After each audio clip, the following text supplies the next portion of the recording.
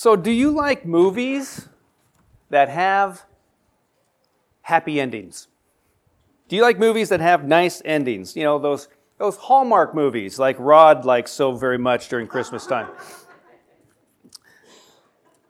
I think I can share this a little bit, but if you ask Becky if she likes a movie or not, she'll ask you, well, how does it end? How does it go? Does it end well? Because she doesn't want to put in all this energy and find out, oh, I'm awful, and it feels horrible, and I'm crying, or whatever. Yeah, Rod, you're on that, right? Mr. Hallmark movie guy, yeah. Well, Isaiah chapter 65 and 66 is kind of like that nice ending to a movie, a gracious ending to a great book. We're coming to the end of our brief but applicable journey through Isaiah, where we have been trying to develop our trust in God through troubled times. That's why we've been looking at Isaiah and how it can help us through those difficult situations, help us navigate through those times. And I think as we look at Isaiah chapter 65 and a little bit of chapter 66, we'll be encouraged that when we become fickle in our faith through our difficult situations, God remains faithful to us. But before we dig into the last two chapters of Isaiah and discover God's faithfulness despite man's fickleness, we need to make sure that we set the stage by understanding the context here. So beginning a couple chapters before, in Isaiah chapter 63, verse 7, we find a prayer that begins here of Isaiah that is offered up to God in response to all that has been revealed about the day of the Lord. And Isaiah ends that prayer with a plea for God's mercy at the end of chapter 64. It goes all the way through to the end of chapter 64, this long prayer. And in Isaiah chapter 64, verses 8 through 12, let me read those to you. It says, Yet, O Lord, you are our Father. We are the clay. You are the potter. We are all the work of your hand. Do not be angry beyond measure, O Lord. Do not remember our sins forever. O look upon us, we pray, for we are all your people. Our sacred cities have become a desert. Even Zion is a desert. Jerusalem a desolation. Our holy and glorious temple, where our fathers praised you, has been burned with fire, and all that we treasured lies in ruins. After all this, O Lord, will you hold yourself back? Will you keep silent and punish us beyond measure? And that part of that prayer, you probably pray that for us in our nation today as well too. But from what we've seen throughout Isaiah, this prayer certainly is appropriate. We have heard Isaiah describe the destruction and desolation that is to occur as the result of God's judgment. So Isaiah pleads for God's mercy and asks that God would restrain himself. So chapters 65 and 66 are God's answer to that prayer. Chapter 65 contains three major sections that we're going to be looking at here today. And hopefully we can get through this and I don't start talking too fast so we can get through it. But in these two chapters, we see the answer to the prayer in these three major sections that we'll try to examine one at a time here today. First of all, in chapter 65, Isaiah 65, the first 7 verses we find here about the fickleness of man. Have you ever dealt with people who are fickle, who are indecisive? Maybe you also had, just from the question of, where do you want to go eat tonight? I don't know. What do you want to do? I don't know. And okay, make a decision. Becky and I have been on that conversation many times before. and I'm usually the one that says, I don't know. What do you want to do? Maybe you are that person. The indecisive, maybe flip-flopping back and forth between issues. You know, we've had our share of political ads that have attempted to help those who are indecisive, right? Not sure that's helped too much. Oh, okay, now that I've seen this ad, I know how I'm going to vote. Thank you. But God responds to Isaiah's prayer by pointing out that the people don't deserve to experience the mercy of God because they have been fickle and rejected him repeatedly. Look with me in the first 7 verses of Isaiah 65. It says, I revealed myself to those who did not ask for me. I was found by those who did not seek me. To a nation that did not call on my name, I said, Here am I, here am I. All day long I have held out my hands to an obstinate people who walk in ways not good, pursuing their own imaginations, a people who continually provoke me to my very face, offering sacrifices in gardens and burning incense on altars of brick, who sit among the graves and spend their nights keeping secret vigil, who eat the flesh of pigs and whose pots hold broth of unclean meat, who say, "Keep away, don't come near me, for I am too sacred for you." Such people are smoke in my nostrils, a fire that keeps burning all day. See, it stands written before me, I will not keep silent, but will pay back in full. I will pay it back into their laps, both your sins and the sins of your fathers, says the Lord. Because they burned sacrifices on the mountains and defied me on the hills. I will measure into their laps the full payment for their former deeds. So in these first few verses, we already see that God reveals what He has done in order to establish a relationship with His people and how the people responded to His actions. Let's look at this. In the first two verses, we see that God initiated the relationship with His people.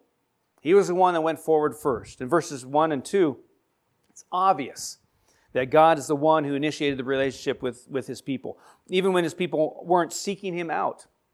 He was seeking them. And in other words, even though the people had done absolutely nothing to try and develop a relationship with God, and they had done nothing to even merit the possibility of such a relationship, God had done what was required to provide the means for a relationship. God had done that because it's His nature to do so. But God didn't just do that for the people of Israel and Judah. He has done the very same thing for us by sending His Son, Jesus, to this earth in order to provide the means of a relationship with Him. He's the way to God. Jesus is the way. In 1 John chapter 4, verses 9 and 10, a familiar portion of Scripture tells us this. It says, "This is how God showed His love among us. He sent His one and only Son into the world that we might live through Him. This is love. Not that we loved God, but that He loved us and sent His Son as an atoning sacrifice for our sins." So because of His love for us, God, through Jesus, has initiated the relationship with us. And also in verse 2, we see that God was persistent in making Himself available. He kept on going, continued. Not only had God initiated that relationship, but He had also been persistent in making Himself available. And that's the picture we get here in verse 2, when God reveals that He spread out His hands all the day. In other words, His offer of relationship hadn't been a take it or leave it kind of offer. We see that confirmed in many of the Old Testament accounts where God had frequently given His people the opportunity to repent and turn back to Him. And again, we see this same aspect of God's character confirmed in the New Testament as well. 2 Peter chapter 3, verse 9 says, "The Lord is not slow in keeping His promise, as some understand slowness. He is patient with you, not wanting anyone to perish, but everyone to come to repentance." So even in spite of man's consistent fickleness and rebellion, God is persistent and He is patient in order to provide abundant opportunities to enter into a relationship with Him. But in spite of God's initiation of the relationship and His persistence in making Himself available, we see in verses 2 through 5 of this portion of Scripture that God's people continually rejected Him. Isaiah pictures people who have not just rejected God once or twice, but people who have developed a lifestyle where they consistently and continually choose to follow their own ways rather than to obey God. In fact, they didn't just quietly reject God. They threw it back in His face, intentionally violating His commandments, even having the nerve to claim that they were too holy for God. Jesus condemned that kind of self-righteousness frequently in the Gospels. And for example, almost all of Matthew chapter 23 is devoted to the 7 woes that Jesus pronounced against the scribes and the Pharisees because of their self-righteousness.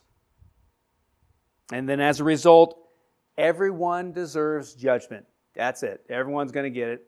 There's no one good because they have rejected God's provision for a relationship with Him. and they insisted on following their own ways instead. And God leaves no doubt that the people don't deserve the mercy that Isaiah has prayed for. You heard that prayer. Isaiah was asking for that mercy. God answered it. No way. They deserve judgment. And although he had been patient with his people up to that point, and he has been patient with us for over 2,500 years, there is going to be a time when the people are going to get exactly what they deserve for rebelling against God. This is exactly the same message consistently proclaimed by Amos, by Joel, Obadiah, and now Isaiah here. God is extremely patient, but there's going to come a time when it will no longer be possible to repent and turn back to God. There'll be a time. And the people who have rejected God will be paid back for the rebellion as they experience God's judgment.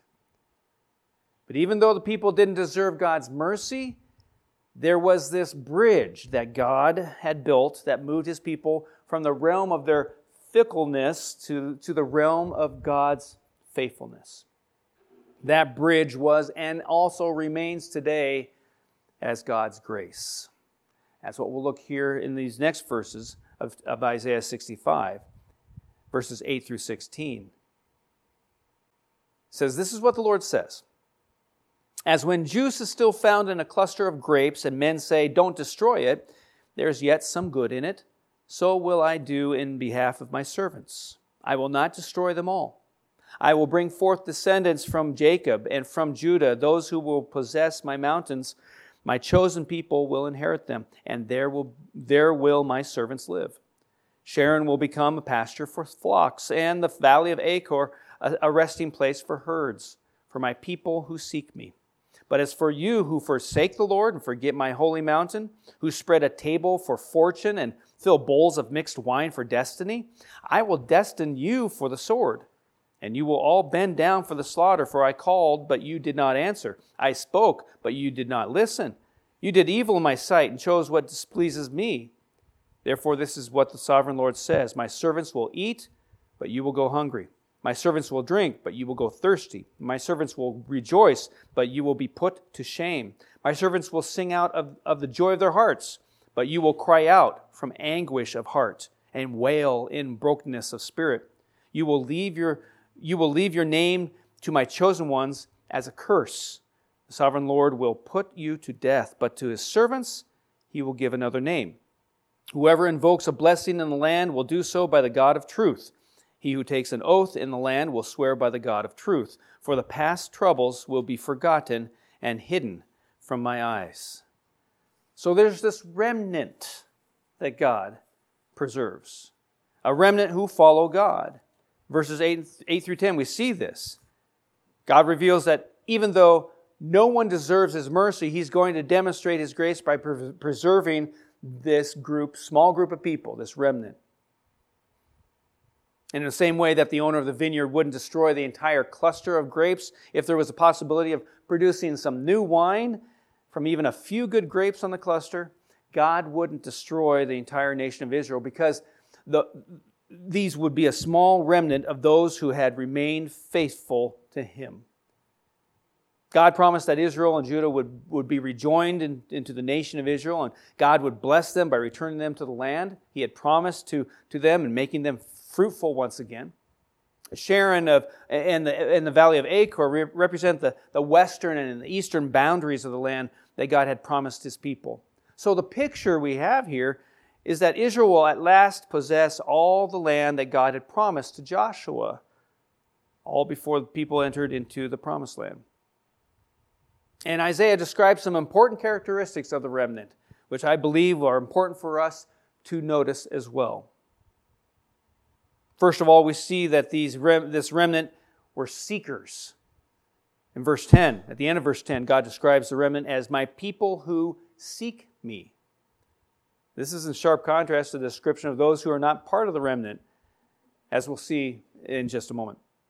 Interestingly here, the prophet Jeremiah also connected this idea of seeking God with the people of Israel being brought back into the land. In Jeremiah 29, verses 13 and 14, it says, "You will seek me and find me when you seek me with all your heart.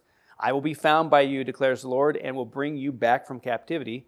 I will gather you from all the nations and places where I have banished you, declares the Lord, and will bring you back to the place from which I carried you into exile. So that prophecy certainly applied to the southern tribes of Judah returning to Jerusalem after that Babylonian exile, but it also has application to the end times here in Isaiah. The picture here is that those who are part of the remnant will not be those who just casually encounter God on their own terms. The remnant are those who earnestly seek after Him. The Bible is filled with warnings for His people to seek God and His kingdom. As Paul pointed out in his address to the people of Athens, God is not far away, but He is only found by those who seek Him. In Acts chapter 17, it says, "From one man He made every nation of men, that they should inhabit the whole earth. And He determined the time set for them and the exact places where they should live. God did this so that men would seek Him and perhaps reach out for Him and find Him, though He is not far from each one of us." So the question is for us, am I really seeking after God? Have I been distracted? There are other things in life that are pulling me away from that desire of seeking after God. And then God refers to His people as my servants 7 times in this section. So we see that this remnant they're also servants. And it's definitely significant that God chose to focus on this characteristic of the remnant. Just think for a moment about a servant. What is it that primarily defines someone as a servant? Is that the servant carries out the desires and commands of his master. And as we'll see here in a moment, one of the primary ways that the remnant distinguishes itself is that it's obedient to God as its master, which is quite a stark contrast to those who choose to be their own masters, doing their own thing, calling their own shots. The problem with many of the people in Isaiah's day is that they wanted God to save them, but they weren't willing to be His servant and obey His commands. Help me, Lord, but I'm still going to be doing my own thing. That sounds like a common thing these days as well, too. Things really haven't changed all that much today. In this self-centered culture of ours, we need to make Jesus our Lord, make Him our master, as well as our Savior. And that has been diminished. But when Peter preached his sermon on the day of Pentecost, he certainly confirmed the need to make Jesus our Lord as well as our Savior. In Acts chapter 2, verse 36, he says, "Therefore let all Israel be assured of this, God has made this Jesus, whom you crucified, both Lord and Christ." So Peter makes it quite clear that we don't get to pick and choose which aspects of Jesus we believe in. We either accept Him as both Lord and Savior, Lord and Christ, a reference to His role, of course, as Savior, or we don't get Him at all. So the question comes to us, is Jesus really my Lord? Is Jesus Lord of my life? And then in chapter 66, Isaiah 66, we see in verse 2 that God provides us with 2 more important character traits of those who will make up the remnant. Verse 2, it says, "This is the one I esteem, he who is humble and contrite in spirit and trembles at my word." So humility. Humility is another aspect of this remnant. Earlier in Isaiah, God confronted the arrogance of the people of Judah. And here at the end of the book, that arrogance is still evident. The people are religious, but the religion is all based on their own ideas about how to worship God. They are making sacrifices, but certainly not in the way that God had provided. And more importantly, they were just going through the motions without having their hearts right with God. How do you come to church on Sundays? Are you just going through the motions? You just being here because this is what you do on a Sunday? Or do you come expectantly waiting and anticipating how God is going to speak to you personally? Maybe speaking to a certain situation in your life. Maybe giving you guidance. We need to come to God in a way where we are we're humble before Him. Realize that we don't have all the answers. We're not the ones. God is more concerned about our hearts than our outward actions. He's concerned about what's going on the inside. That's a lesson that David learned after he was confronted by Nathan about his sin. David wrote in Psalm 51 as his response to God, and in the middle of that psalm we find these words in verses 16 and 17, "You do not delight in sacrifice, or I would bring it. You do not take pleasure in burnt offerings. The sacrifices of God are a broken spirit, a broken and contrite heart. O God, you will not despise." It's definitely important to make Jesus our Master and Lord and obey His commands and carry out His wishes, but this only has significance if those actions are carried out with a sense of a deep humility, where we recognize our sinfulness and our dependence on God. Those actions should be a response to the goodness and faithfulness of God, and not an attempt on our part to earn or deserve God's favor. We don't do good so that we can get what God wants to give us. We follow God. We do what's right before Him because it's right. And we love God. So the question comes to us, do I have a humble attitude? What's your attitude like? Is it humble before God? Or is it like, I can take care of some things. I got this in control. And then also in verse 2 of Isaiah 66, we see here that there needs to be a reverent awe for God's word among this remnant. We see this characteristic. For Isaiah and for many of the other Old Testament prophets, their hearts must have been heavy as they faithfully preached God's word day after day and saw little evidence that the people had even heard God's word, let alone allowing God's word to change their life in any way. The judgment that Isaiah has described throughout his ministry is a scary thing. Or at least it should have been for the people in Judah. They certainly should have trembled at that word, and it should have been the motivation for them to adjust their lives to God's word. But instead, in their arrogance, they just kept living their lives according to their own ways and expected God to adjust to them. I know that when Steph and Mike myself handle the Word of God each week, we do it with a deep sense of reverent awe for His Word. I'm very aware of the fact that I'm entirely incapable on my own of ever being able to preach from God's Word, my own knowledge, my own wisdom, and my own strength. That's why I pray that every word I speak would not be my own, but would be God's. And if it is my own, you guys would forget it. And as hearers of God's word, all of us have a responsibility to respond to that word with a sense of reverent awe. We ought to tremble at the thought of the consequences that inevitably come with a failure to listen to and obey God's word. We need to get on our knees and ask God to help us to understand and apply His word and to empower us to do so. When you come for Sunday services and you're Sunday service this morning and you come each Sunday, I anticipate how God's word is going to change your life, and you'll put it into practice throughout the days ahead. That you won't just come here and just listen to it and go, that was nice, that was neat, but that you would go, wow, that was God's word. I need to make some changes. That's why I'm here, standing here, bringing God's message, so that you'll hear it, but not only hear it, but you'll act upon it.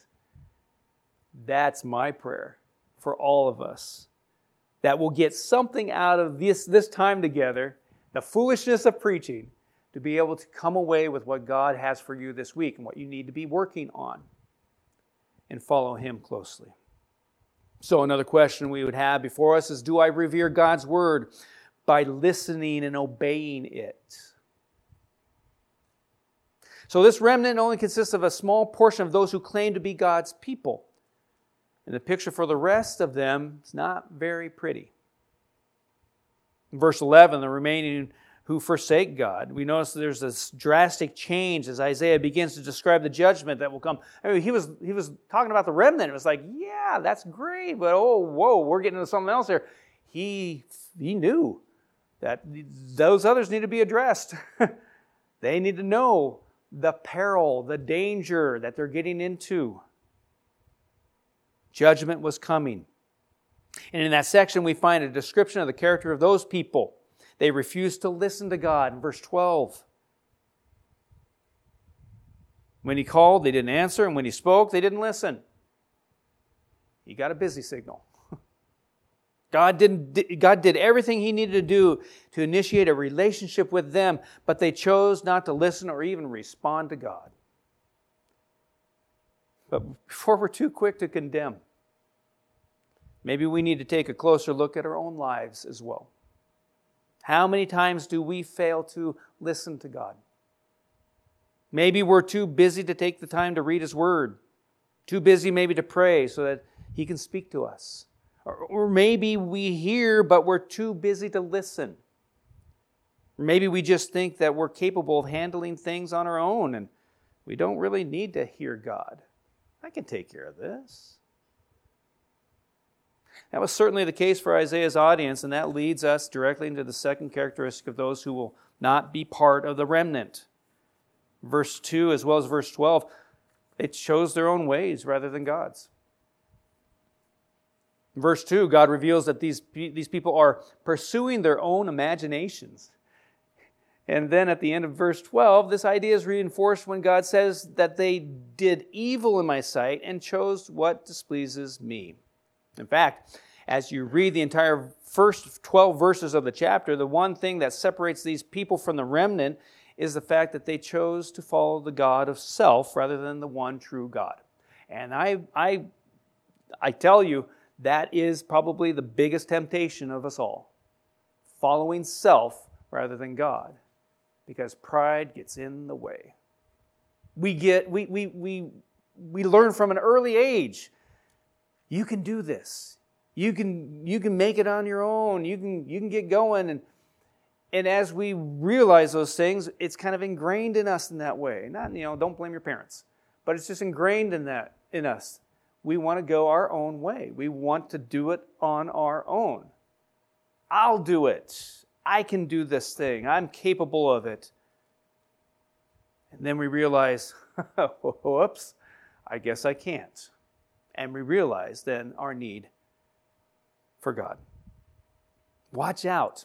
Watch out for that God of self that we might not set out on our own to try to follow and serve and worship, but just little things along the way causes us to get closer to that God than the true God that we need to be following and choosing.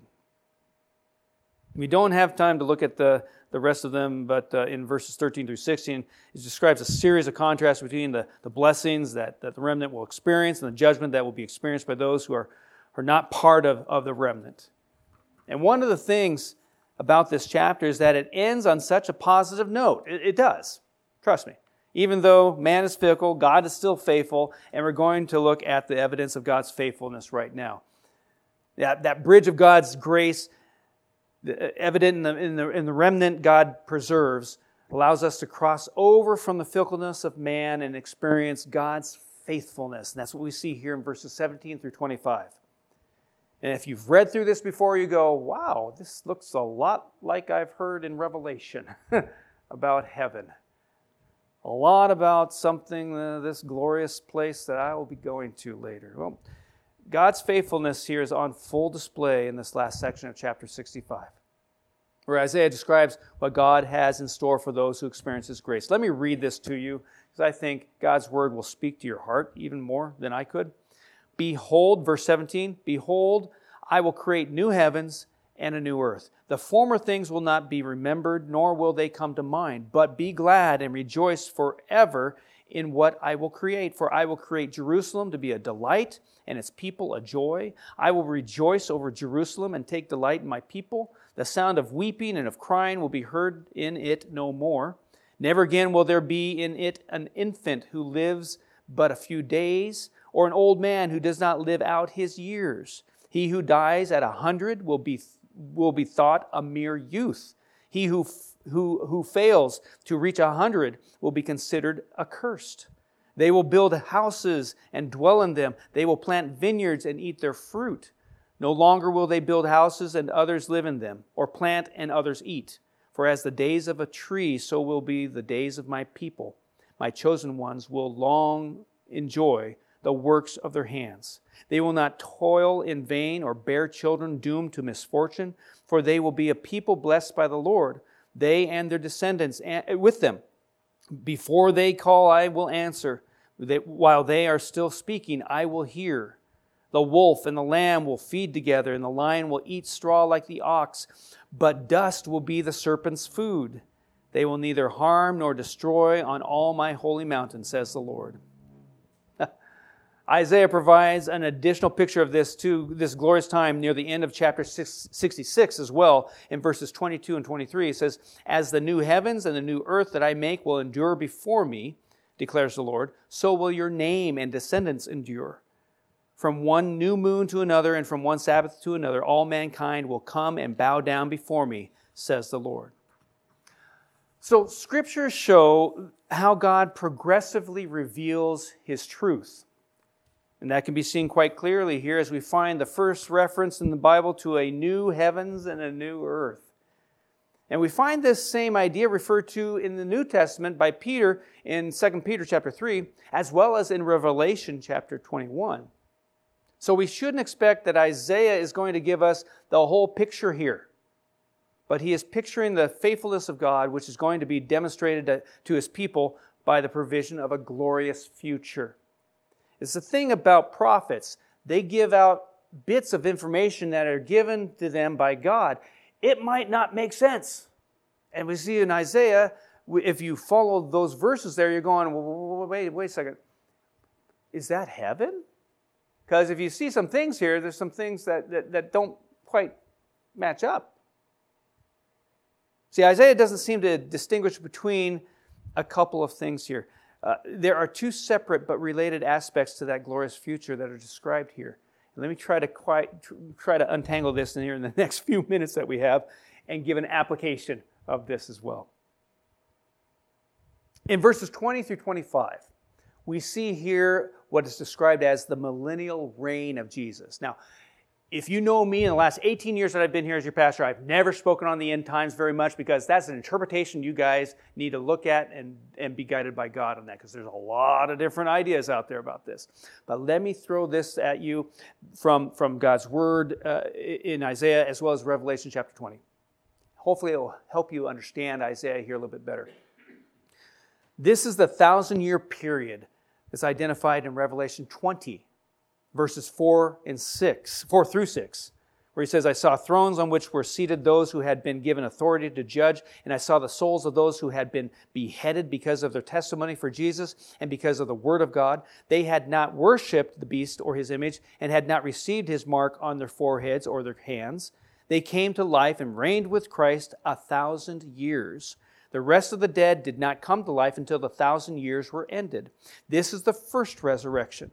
Blessed and holy are those who have part in the first resurrection. The second death has no power over them, but they will be priests of God and of Christ and will reign with Him for 1,000 years. So John doesn't provides us much information here about what will be happening during that period of time. But thankfully, Isaiah fills in some of the details for us in these verses 20 through 25.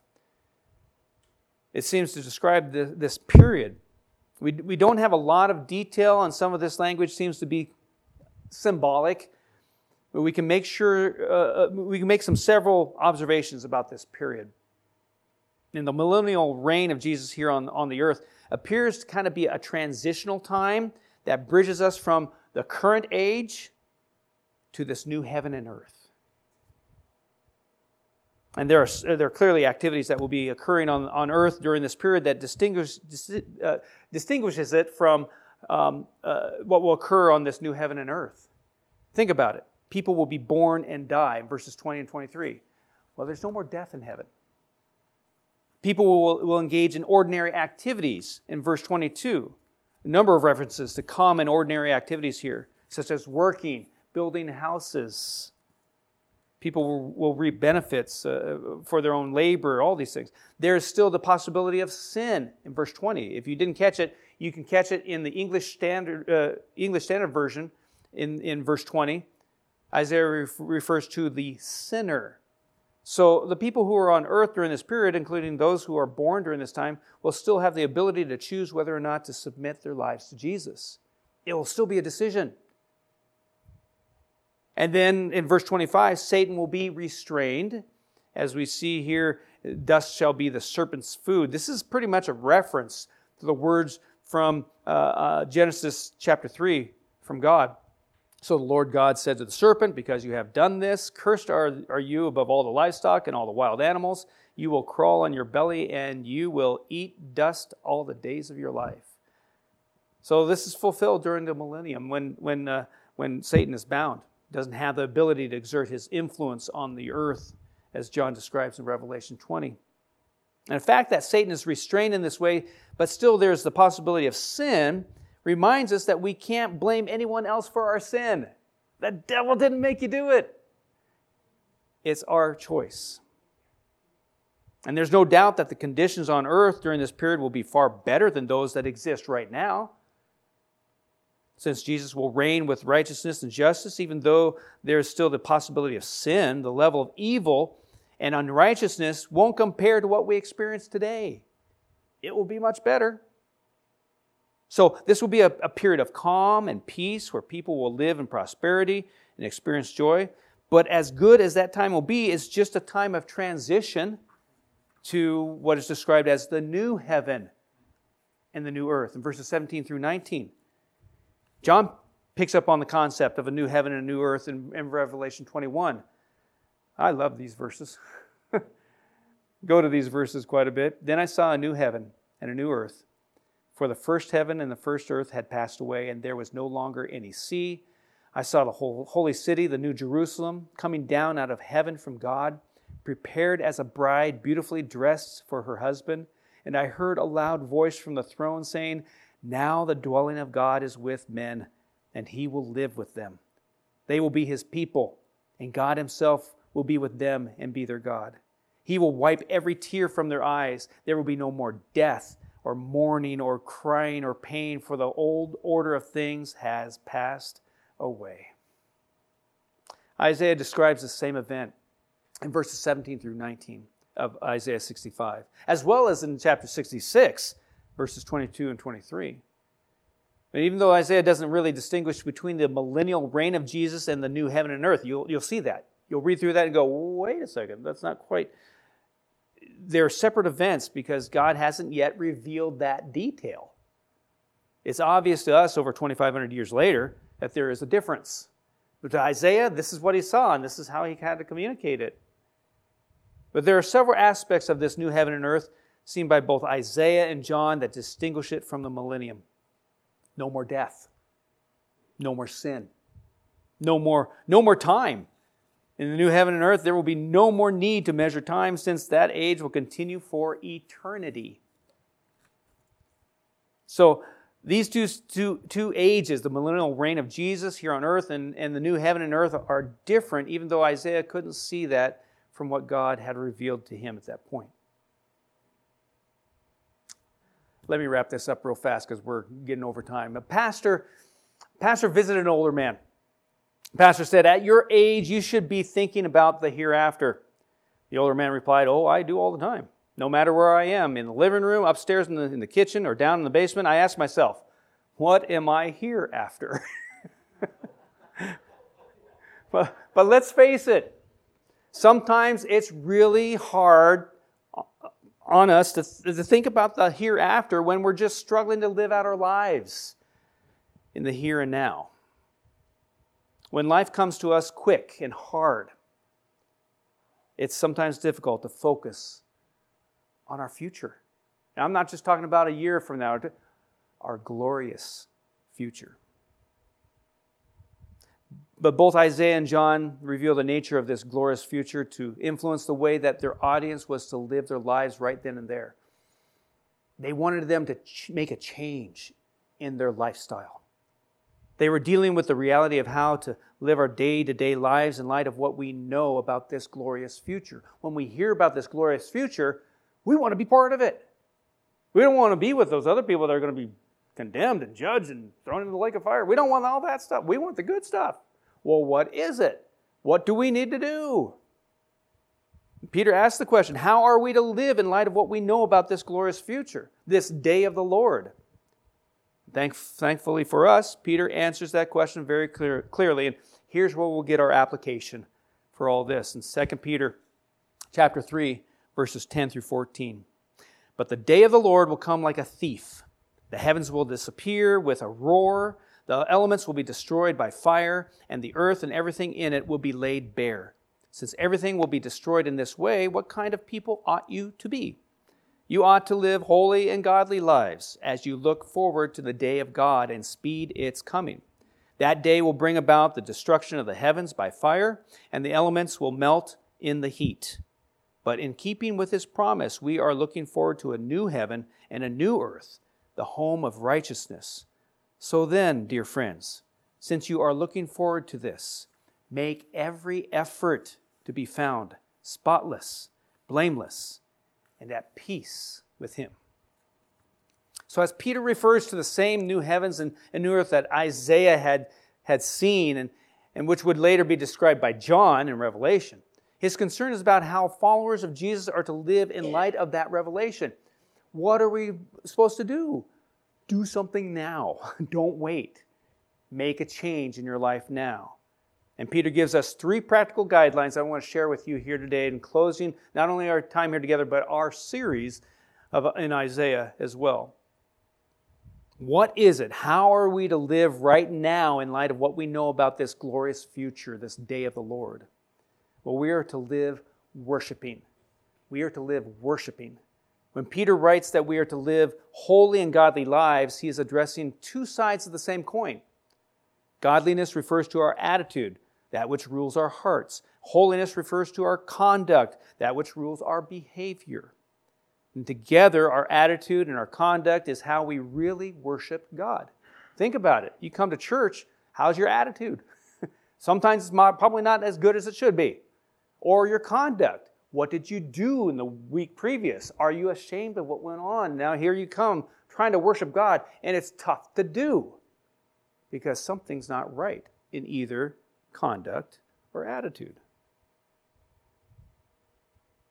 In fact, the Greek word for godliness literally means to reverence well. So you see, true worship isn't just meeting here together on Sunday mornings and singing a few songs and listening to a sermon. True worship is a lifestyle that's evidenced by a right attitude and a right conduct. That's the picture that Paul gives us in Romans chapter 12, verse 1, verse that we read through at the Adult Bibles discussion this morning. Therefore, I urge you, brothers, in view of God's mercy, to offer your bodies as living sacrifices, holy and pleasing to God.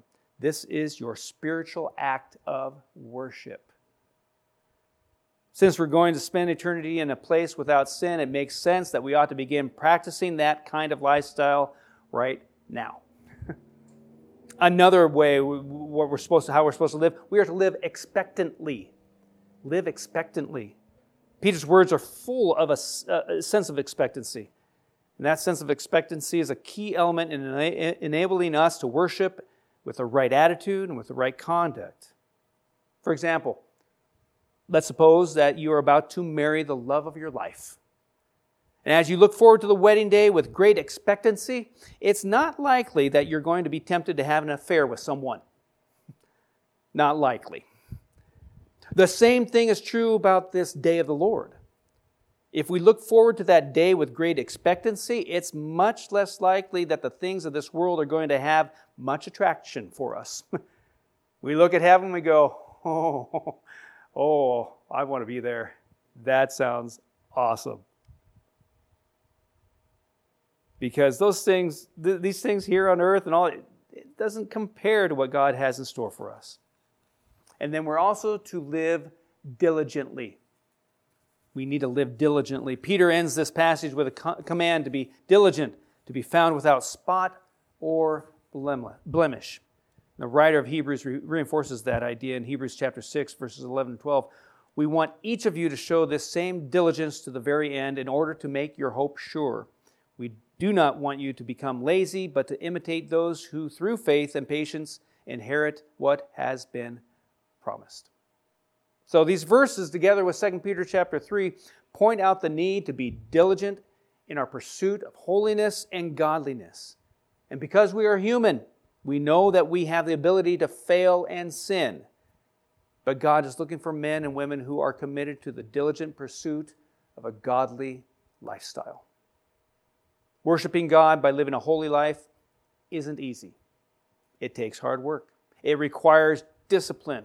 It requires perseverance. But we are able to do that because of what we have to look forward to in the future.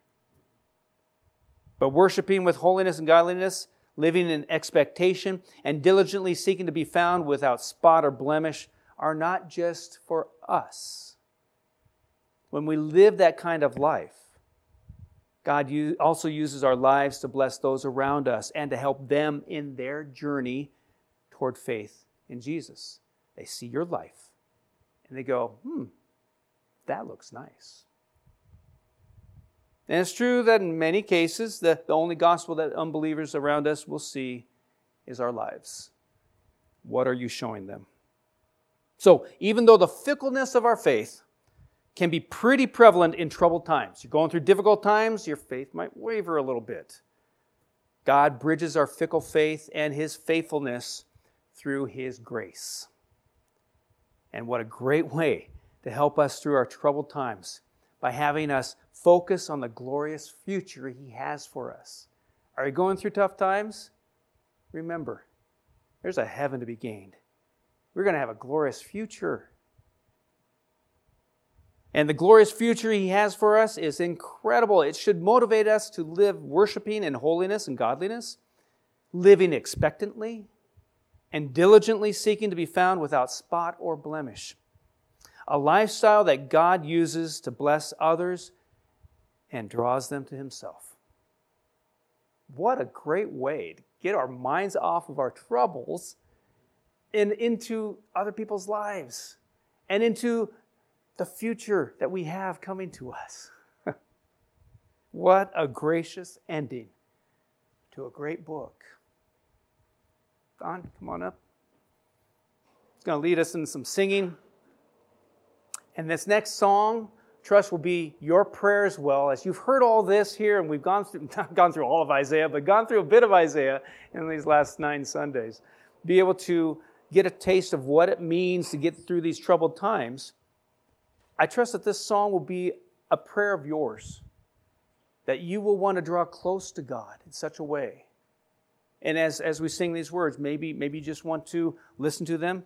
Maybe you want to stand up and sing, whatever you want to do, however you want to worship God in this moment, and to agree with Him, yes, this is what you have for me. I want this. I want to draw closer to you. You do it in whatever posture you want, but let's sing to God at this song.